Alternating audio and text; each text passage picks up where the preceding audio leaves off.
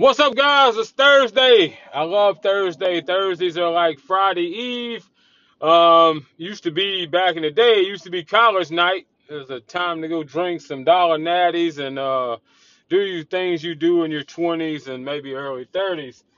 Now it's a different meaning. Generally, it's the kickoff of every golf tournament of the weekend, which I enjoy watching.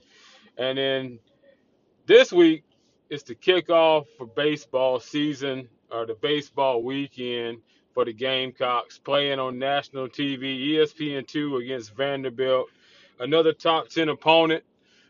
Gamecocks haven't fared so well against those, but we're going to talk about that, talk about the season so far, and talk about the season going forward and the possibility of having a new coach in Columbia next season. Well, also, since I mentioned it, Thursday's generally the kickoff for the golf week. The Masters is just a couple weeks away. Phil Mickelson has been, I guess, left off or asked to not attend Augusta National this year. He's won that tournament 3 times. We'll get into that, get into a couple articles I read and why I hate these assholes who just write things to have something to write, rarely are accurate, and basically, it's the dead spin model where you just write any old controversial thing, which everything ends up being clickbait. Just wanting somebody to click on your story to see what it is, regardless if it's stupid or not. And then New York City mayor has lifted the vaccine mandate, which was going to probably keep a bunch of Yankees, or at least Aaron Judge, I won't say a bunch, some Yankees and Mets players from being able to play in New York and possibly other cities. New York lifts that ban immediately, effective today. So the Mets, Yankees, and the Brooklyn Nets will have a full roster going forward with their seasons. So let's get it started. South Carolina baseball. Um, I don't know what to say, man. You know, South Carolina, as a rule, doesn't have a lot of history in sports. The one thing we've always been halfway decent, consistent at is baseball. And don't get me wrong, other than the 10 and 11 seasons where they won national championships, 2002 where they were runner-up and 2012 runner-up, it's not like South Carolina's dominated the game, but they have been competitive. Um, Ray Tanner really reinvigorated that. His recruiting, his coaching, his depth of players, running bases, hitting home runs, being fundamentally sound, having a good defense, power corners, and pretty much since he's left, man, we've had none of that. Don't have anybody to steal. Don't have really that much power outside of a couple guys to where Ray had, top to bottom. His leadoff hitters could hit a bomb as well as the 4-hole, 5-hole guys. Had depth at those corner positions. Always had at least two good corner guys. Typically, one of them was a DH, one played first base. Had some speed in the outfield who could get on base and steal second and get in scoring position. None of that happens now. The lineup changes weekly, game to game. The only consistent kid in the lineup, and really not that consistent as of late, is Braswell. Um, and then, playing the Citadel on Tuesday night up 3-2, you bring Braswell in to close the game out. You probably should have kept the Cade Austin kid in there. He was rolling. But if you decide to take him out, put in your closer. Your shortstop can't be your closer. This isn't, JV baseball where you bring in your shortstop to close the game down. Wesley Sweat, if he's your closer, he comes in tonight and handles business. Not the guy who's got to switch batting gloves and switch his fielding glove to his pitching glove and, take the tape off his wrist and all this. This isn't, some 3A high school playoff game. Mark Kingston is this. It's almost like Mark Kingston shows up like January 15th with his team like you do at a rec ball and got to figure out who plays what. Like, he doesn't have a clue as to who should bat where, who should play where's his pitching rotation look like. And I get it, man. People's going to lean on that injuries thing, but that's no excuse, man. Everybody's got that. The amount of pitches these kids throw and how hard they throw, and everybody's going to have injuries on the pitching staff. That's no excuse for me. Not valid anyway. And it's not like it was a Kip Balt night anyway. One of the kids, I think his name's James Hicks, he wasn't a bona fide weekend starter. He might have fit in there and gave you some innings, but he's not Kip Balt night, Michael Roth type material. And then Julian Bosnick, who is pretty solid and definitely would have pitched the weekend, he's hurt. But, I mean, it happens. It happens to everybody. Every team has this happen, and you just got to adjust. And unfortunately, there's not enough depth to adjust. There's not enough depth in the batting lineup. There's guys I've seen that's been recruited the last couple seasons that still hadn't played. It's just a wasted scholarship, a wasted offer, man. I mean, you only get so many. You need at least 3/4 of them to participate. And I think Mark Kingston's wasted a bunch of opportunities to get players in here, man. And we see this as a 10-10 record. In the heart of SEC play, they're 10-10. It ain't gonna get no better than that. There's no way that they finish 500 playing this SEC schedule the rest of the way, especially with losing to the likes of Xavier and the Citadel on weeknights. Hopefully Ray Tanner, he took enough time to hire a basketball coach, and we'll see how that goes. I don't really know. I think South Carolina has this perception that people want to come here because of a passionate fan base and facilities and all that. But it doesn't seem to be on the coaching platform that anybody really does. We'll see what happens on that basketball front. But we're going to need a new baseball coach here, so might as well get to looking around these mid-majors, maybe some of the old assistant coaches that are out coaching, head coaching now, maybe bring them back in. Definitely need to make a move. Definitely need to find somebody who can reinvigorate the program like Tanner did back in like 96, 97. And, got to be a change. You got to have something to look forward to. Hopefully Beamer's going to give us that in football. But you don't want to just have to, sleep through 2 seasons. We sleep through basketball season, then we sleep through baseball season, and we don't get to wake back up until August before football season. So, Ray Tanner, man, I don't know if you're going to be here or what or not, but you might as well go ahead and get your, investigative reporting out there and find a baseball coach. Not some guy that coaches some nonsense. Some guy with a proven track record who wins, who can teach kids, who can develop 17 and 18-year-olds into 20-year-old college baseball athletes. Something's got to change. Mark Kingston, it was good while it lasted, pal, but you got to go. So the granddaddy of all golf tournaments is on deck. The one that, if you're going to watch any golf tournament this year, you're going to watch Augusta National, the Masters, the Flowers are Blooming, Amen Corner, the whole 9 yards, where most of the highlights you see come from. It's the most wanted trophy or award in sports in the golfing community, that green jacket. It's what everybody plays for, at least in America, on the American soil.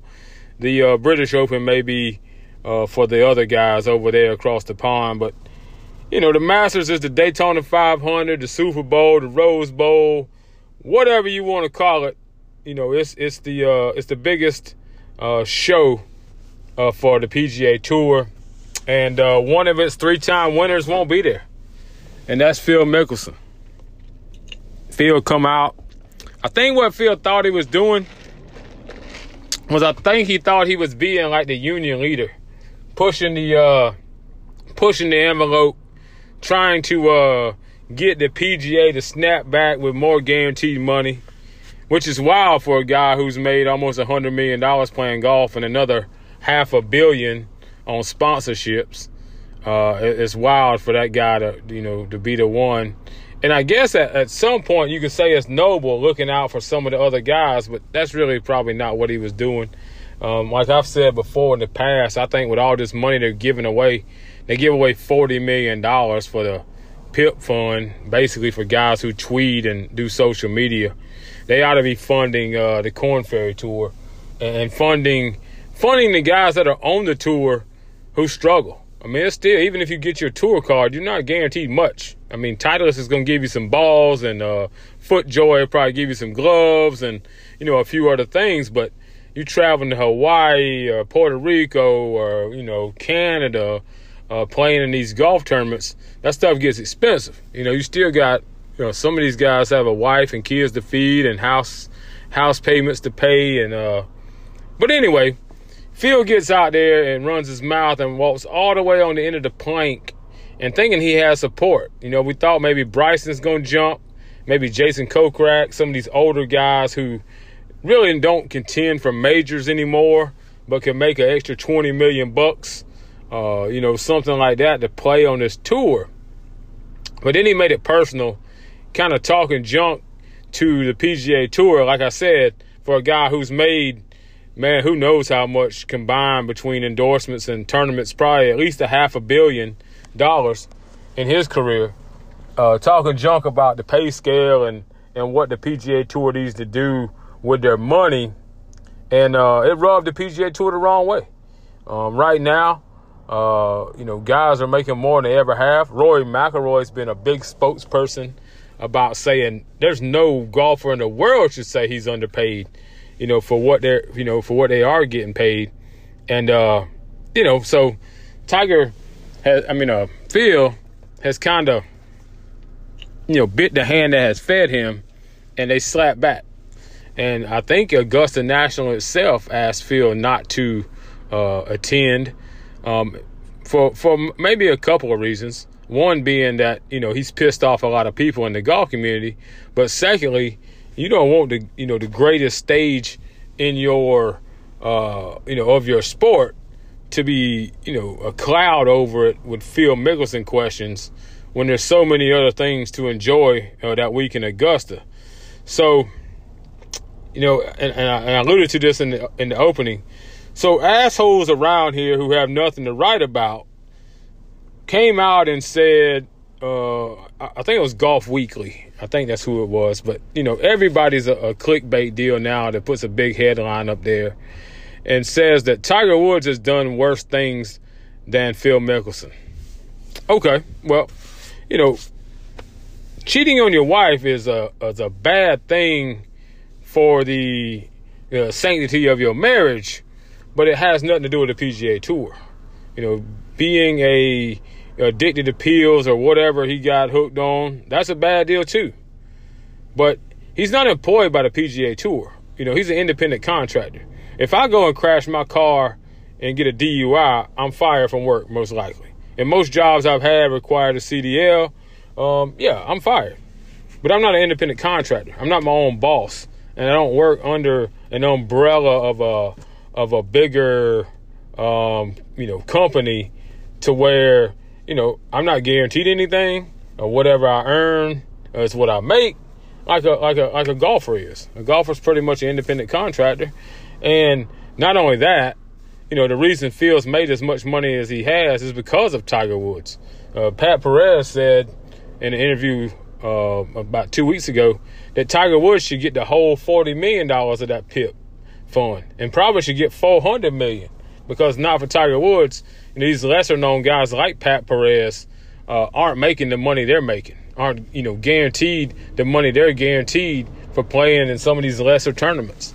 The purses have went up exponentially because of Tiger Woods. So to write a report about Phil Mickelson honestly should be in jail if he's not Phil Mickelson for insider trading a few years back with the stock market.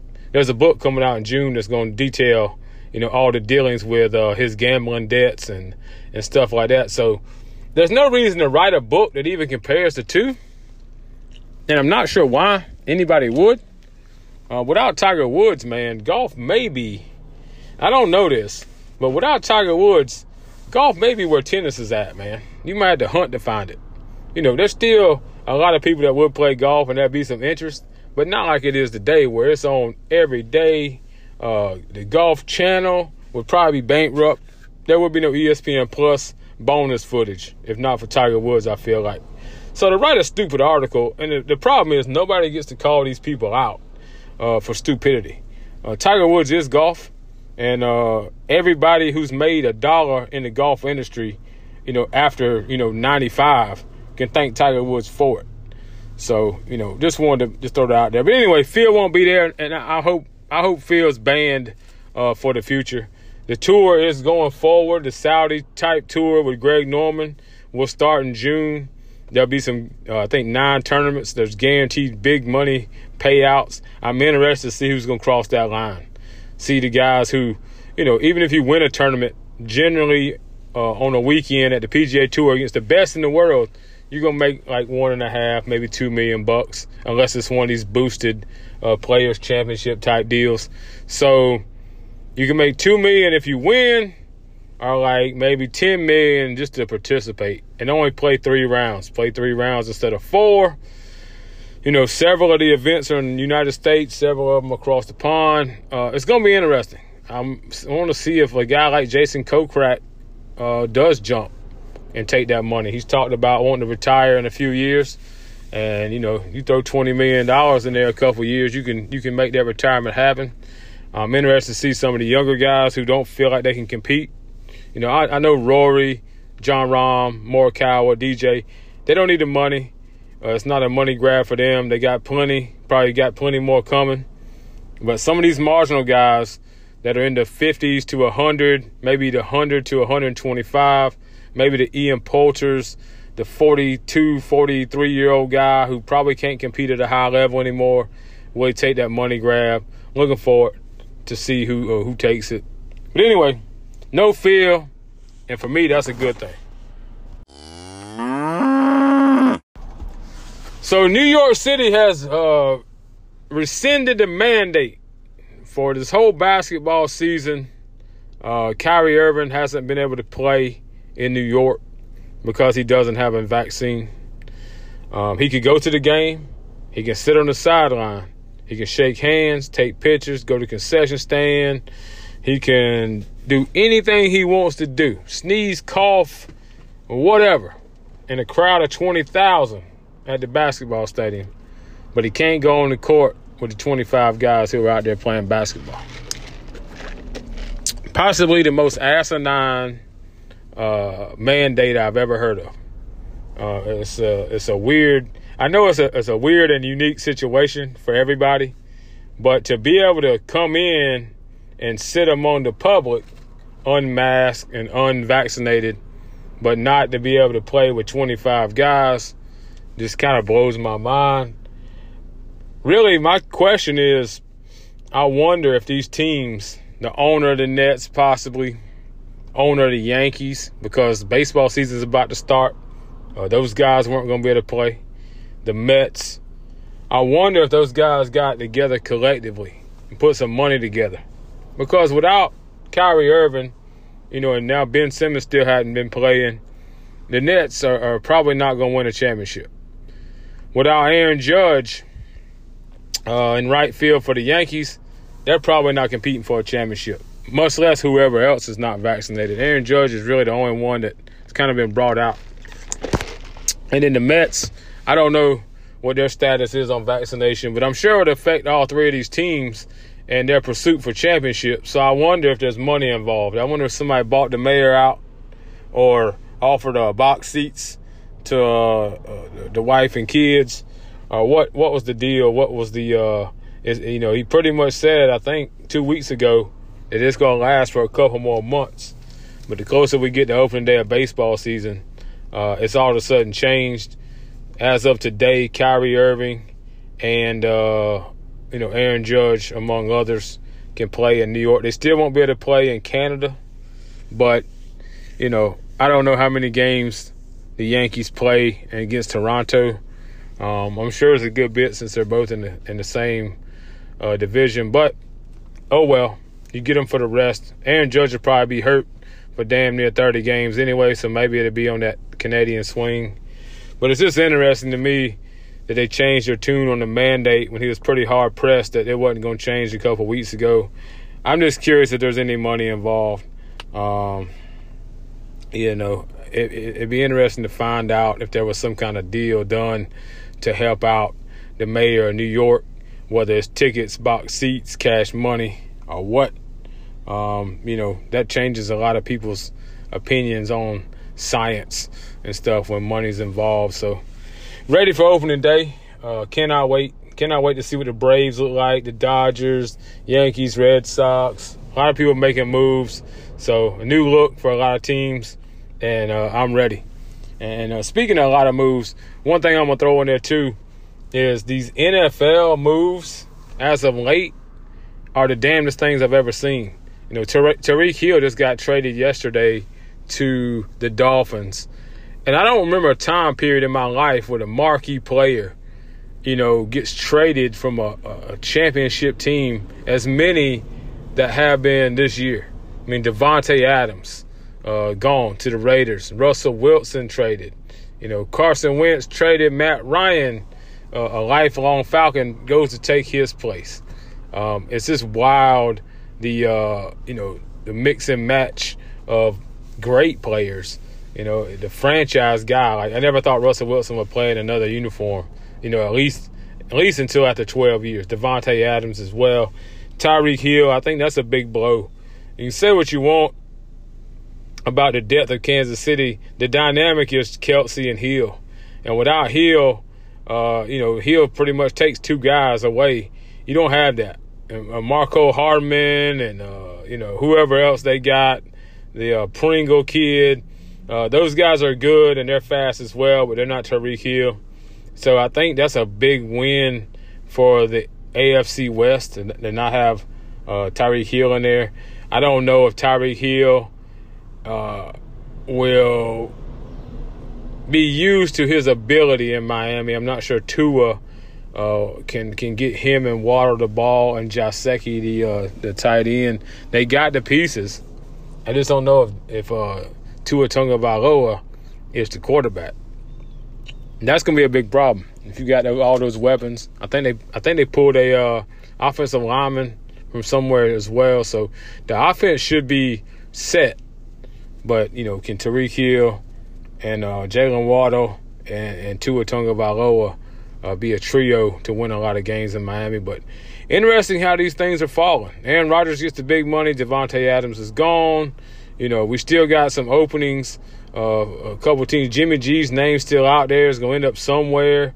Baker Mayfield is I don't know what Baker Mayfield is. Is he the backup to Deshaun Watson? The Browns kind of screwed the pooch on this one.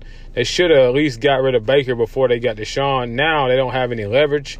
They really should have just traded Baker for Deshaun, even as they could. Maybe give up a pick to get Deshaun, but at least you'd be rid of Baker Mayfield. Now you may take a loss on him or have to cut him, and we'll see where he lands there. It'd be interesting if he went to Pittsburgh after being cut. But I think Houston may be in that conversation as well, and maybe the Panthers. Panthers still going to need a quarterback. I don't think Sam Darnold's that guy. So, we'll see. We'll see what happens there. But that's a long way off. Anyway, glad everybody's going to be able to play baseball. We're only a couple weeks away from that as well. The Masters and baseball and spring and daylight savings time. It's the best time of the year. March Madness, the Sweet 16 kicks off tonight. Me and Kurt will have a breakdown on Sunday. Hopefully it's not three shows in a row where Duke loses right before the show. Hopefully for Kurt's sake, Duke can win 2 games and make the Final Four.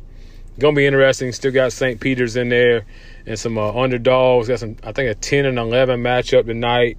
Iowa State still in the mix. So we'll see how that goes. But appreciate y'all listening. Just wanted to break down a little bit of South Carolina baseball. Time to change there. Phil Mickelson getting thrown in golf prison for the most part. Getting banned from Augusta National, which is a good thing. Fuck that guy.